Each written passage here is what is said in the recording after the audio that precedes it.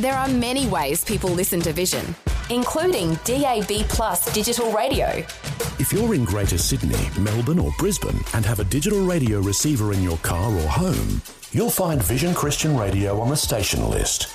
If you're visiting one of these cities and hiring a car, there's a good chance it will have a DAB receiver, and you'll be able to enjoy Vision with exceptional sound quality while you drive around.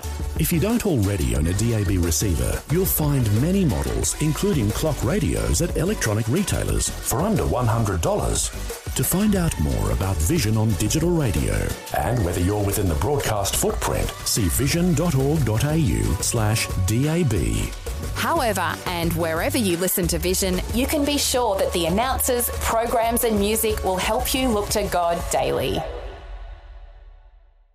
Life, culture and current events from a biblical perspective. 2020 on Vision. Now, more than ever, Australia needs strong voices for truth in the public square to drive political and cultural transformation. And too often we think the message of the gospel for Christians is only about personal salvation, but the effects of salvation bring community transformation. And as has been demonstrated through history, also national transformation. And as a nation, we're faced with crisis times under the coronavirus pandemic, both as a health crisis and as an economic crisis. But coronavirus came on the back of a major identity crisis in Australia around the threat to our freedoms that would come in the diminishing of our religious freedoms. Let's talk through some of these issues with Martin Iles, who's the Managing Director of the Australian Christian Lobby. Martin, welcome along. G'day, Neil. Good to be with you again. Martin, there is a major crisis going on, health-wise, economics-wise. This came on the back of a crisis that we've been talking about now for even a number of years, this identity crisis, this spiritual crisis around religious freedom. This is something that hasn't gone away while we've been facing the coronavirus. No, I mean, it hasn't. It's interesting, though, of course, the coronavirus has knocked a number of these sorts of issues off into the long grass while the government focuses wholly on the coronavirus issue. But it appears to be waning, and the coronavirus problem appears to be dying down. And so the question then comes before us, okay, as we come out of this crisis, and undoubtedly great changes will accompany this emergence from the crisis, particularly economic changes, because the government will be very keen to have quite a visionary proposal for the economy to free it up and get it going. But also in all of that activity, I think it's very important that we don't forget where we were before this started, that we were on the cusp of getting some religious freedom protections passed by the Parliament for the first time ever.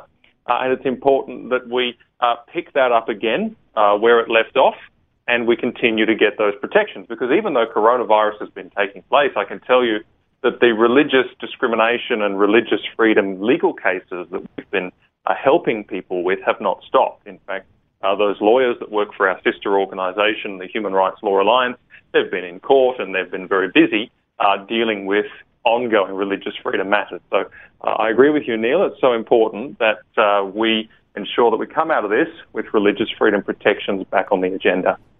I suspect, Martin, the whole nation will be looking for some level of reorientation. If we can't have what we had before, where do we go from here? This idea of reorientation and of national values, these sorts of things are likely to emerge in the national debate. Yes, I think so, absolutely. And I think that the freedoms issue has been something that's been talked about quite a lot during this time, because there has been a bit of argy-bargy between the competing values of, on the one hand, wanting to preserve people from getting sick and so wanting to go down a pathway of lockdown, but then on the other hand, realising that that's not a cost-free exercise. If you take away people's freedoms, there's genuine costs. I saw an article just today saying that suicide rates have gone through the roof, and that's something that people warned about. And so there are mental health costs, there are human costs, there are costs to people from the loss of those freedoms. It's exactly the same for people of faith. If they are going to be getting in trouble with the law if they're going to face activist pressure, if they're going to be losing their jobs, if they're going to be told to shut up and be silent or face the consequences, that has real human costs. Very often you see in the public square that people are just held up as, with insults, as bigots and all this kind of thing. But the average person from the suburbs of Sydney or Adelaide or towns in Australia who is a person of sincere conviction is none of those things. But their freedoms really do matter to them. And it has a very profound impact. And so as a national value, I do think that coming out of this lockdown, there is an importance of raising again the importance of our freedoms. Martin, the idea of what's prominent in public thinking, there was a conversation I was in just the other day talking about the militant environmentalism or the militant LGBT transgender agendas being shown up as being quite hollow distractions when life and death are in the balance. I wonder whether you've got any thoughts on whether the public perception about some of those alternative ideas may actually become a little more crystal clear. I think there's no doubt that a number of those sort of politically correct agendas became a little irrelevant with the coronavirus crisis. There's no doubt about that. And I guess the whole climate change thing, which was reaching a fever pitch earlier this year, is completely dissipated. Nobody's asking questions about how many genders we can put on our birth certificates anymore because there's far more serious things at stake. But I can guarantee that during this time, even though churches haven't physically been meeting in large groups, people's faith certainly has not gone away. People's practice of religion has not gone away. In fact, it will have increased and amplified all the more because that is so important to people's dealings with troubled times and indeed getting through life. I think that that's something that definitely hasn't gone away, and perhaps it's been brought into clarity just how important it is to people to have their faith, to live out their faith and be able to do that with integrity and to be able to do that with consistency and their conviction without facing the adverse consequences of that. Martin, that brings us back to that religious freedom legislation, because there may be some changing national sentiment here, or even the relationship between the church and the government, as I've had in one conversation, appears to be warming because the church has a way of being able to help people deal with anxiety and some of the challenging issues around suicide prevention and all sorts of things like that that come from hope and faith in God. But this idea of religious freedom is what's on the agenda now. Where do you see things as they are at with the Religious Discrimination Bill? I think the Religious Discrimination Bill has clearly gone off the parliamentary agenda and the agenda of politicians because of other distractions. It was on the cusp of being introduced when this started. This is the problem, though. When the coronavirus issue ends and when the initial flurry of activity to restart the economy abates, the question will arise, is this going to come back on the agenda? And I think the only way it will come back on the agenda is if we make sure our voices are heard, if we are contacting our MPs to say we are interested to see this come back on the agenda, and if groups like ACL campaign for it and get people behind us at the right time when that happens, so that politicians can't forget about it, because everyone loves the church's charity, but they're not such fans of the church's conviction. And when matters like this come onto the legislative agenda, many politicians just find it too controversial. They say, I didn't get into politics for this, I got into politics for jobs and the economy. I didn't get into it for social issues. And so they'll walk away from it very easily, and it's important that we don't let them do that. So I think that it can come back on the agenda. It must come back on the agenda, and that will depend largely on how keen we are to see it come back on the agenda. And I'm seeing, day in, day out, I'm seeing more and more cases of people who have done nothing wrong but are facing bad consequences for doing nothing wrong, for expressing their faith. And so I'm very keen to make sure that those ordinary Australians who are facing that kind of legal activity, whether it be denied the right to foster children because of their faith, or actually losing their jobs, or losing a professional accreditation. Even a medical doctor recently lost his accreditation as a doctor, which is an incredibly traumatic thing. or just facing complaints from tribunals, I want to see those people protected. They're ordinary folks. They're not harming anybody. They're just people of faith. Perhaps there needs to be a capturing of the broader public imagination with all of this too. And I wonder whether, given we've had some conversations just of recent weeks around some of the freedoms that have eroded around COVID-19, that the fact that it's not so easy to have even a level of freedom of association right now, if you take that back down to the whole social distancing and separation even of families, the idea that the government appears to have absolute power and we're very, very quick to give up the freedoms that we thought we had. I wonder whether any of that plays into the idea of preserving religious freedom as a foundation for all the other freedoms we hold. Yeah, I think religious freedom is at the foundation of the other freedoms we hold, because religious freedom goes to the mind, it goes to the conviction. That's where it begins. And you can't get any more fundamental than that in a person's identity, than their convictions and what they believe in their heart and their mind and how that drives them every day. So I do believe it's an absolutely fundamental freedom. It's an interesting point you make, Neil. I've been reflecting on the fact that during this time, many people in my generation, and I'm a member of quite a few groups, local groups in Canberra and so on, online and in person in some. And I've noticed that people my age are very, very, very happy for the government to take their freedoms away. They don't have this kind of natural inclination to suspicion when that happens, because they seem to crave safety. And for some reason, they'll give up all of their freedoms if they feel as though it's making them safe. There's a balance to be had here, and I'm concerned that perhaps there's a cultural shift away from a freedom mindset towards a control and command mindset from governments. And I think that's actually dead right. I think that is exactly what's happening. As a precedent and as a cultural trend, I think that's very worrying, because you never want to have a culture where governments are just routinely given that kind of power. I understand when they need extra powers for health crises and stuff, but they should never routinely be given that kind of power, and people should never instinctively warm to that kind of power because of what it means for, you look in places like China where there is no freedom. Who suffers? Well, the people of faith, actually, the religious minorities, they're the first ones. And then, of course, it's the political dissidents and those who speak out against the government line and so on.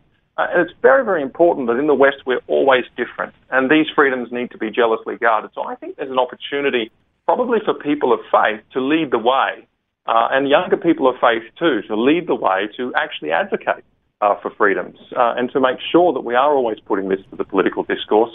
Otherwise, we'll go the other way. And as you say, the opponents of this religious freedom legislation are not resting. They're agitating even now as we speak. When there are opponents of Christianity, and we know that those opponents are often into rewriting our history, we call it a revisionism, to suit what is often a very secularised, even atheist agenda. But if we rest and wait until the crisis passes from COVID-19, could we miss the opportunity to make things right? Is this a time we ought to be resting, or should we be working harder than ever? Yeah, look, I think we should continue to work. I think that there's other important things to do in light of COVID-19, but we shouldn't forget about this.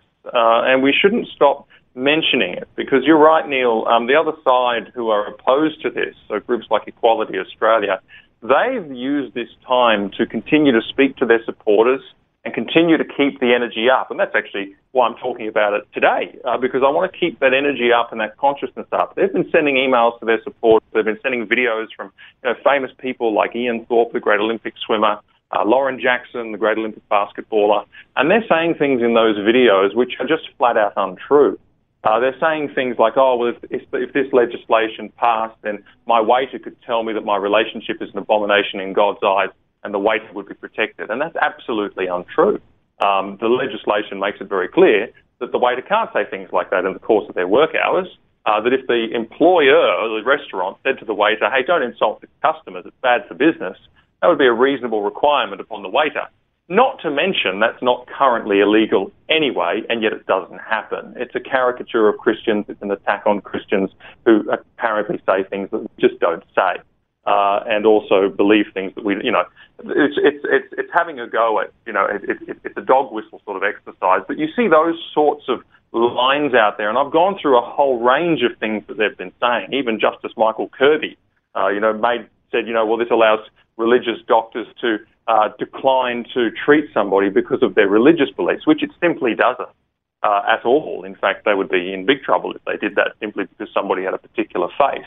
And so there's a lot of misinformation out there, and I'd encourage people as they hear this misinformation just to understand that it's not honest, it's not true, and it is completely at odds with what the legislation actually says. But it's interesting to see how these people continue to talk about it.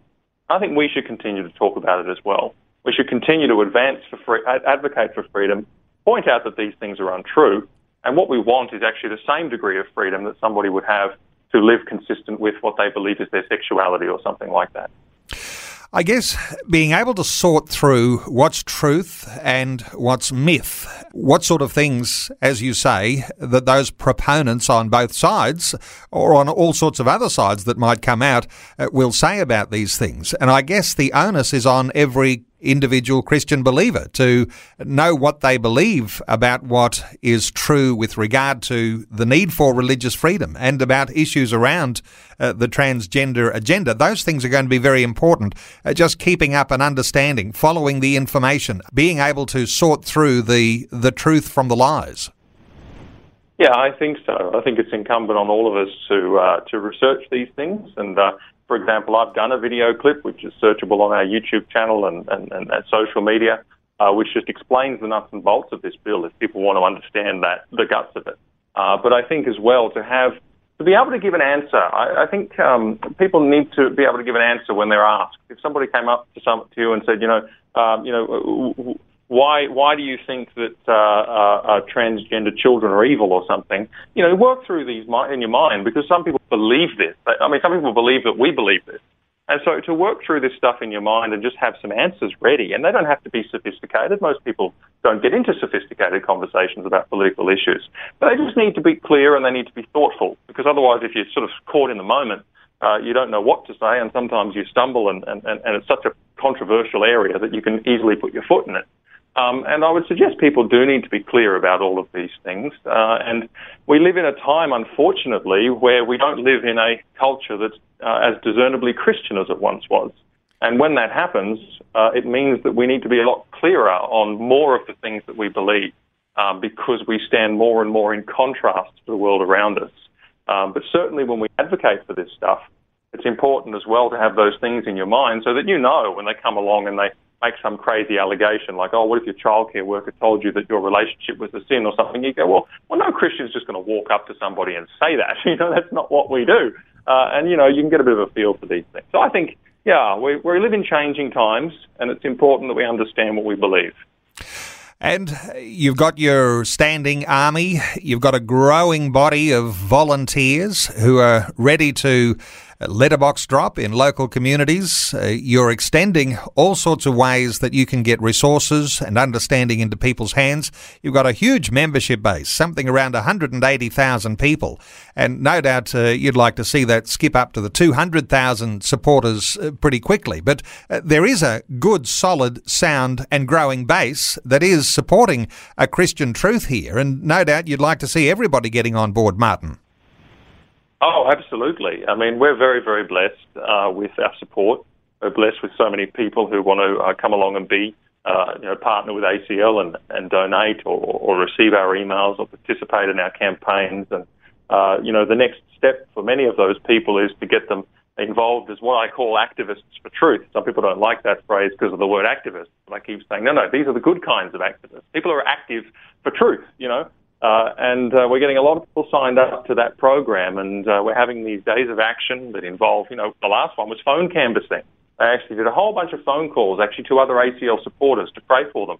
And it was a tremendous day. There were thousands and thousands and thousands of phone calls made in a single day by our own people to our own people. And that was just to learn how to use the phone calling software, because the power of that in a political campaign is huge. But this is a group of many hundreds of Australians who are part of this team and who are doing an awful lot of good and having an awful lot of fun. And here's the great thing. their skills that they're learning now will be deployed to change people's minds and to make politicians notice. And I think those are two really wonderful goals to have. And so, if people want to volunteer, go to the website, click volunteer, and you could join into that mass movement for truth to really start to change things. And so that it's not just a question of having conversations from time to time, but it's a question of actually really standing firm publicly with others to have our voice heard. Well, a reorientation is coming, as we said. Emerging out of the economic crisis and from the health crisis, there will still be this religious freedom issue that will be debated by our parliaments. And the nation is ready to be persuaded, perhaps one way or the other. And Martyn Iles, honour to you and the team at Australian Christian Lobby for all the good work you're doing to raise the idea of a Christian perspective on all of this. Martyn Iles, let me point people to the ACL website, Australian Christian Lobby. It's acl.org.au. That's acl.org.au. Martyn, great getting a catch up as always. Thanks so much for being with us again today on 2020. Thank you again, Neil. Thanks for taking time to listen to this audio on demand from Vision Christian Media. To find out more about us, go to vision.org.au.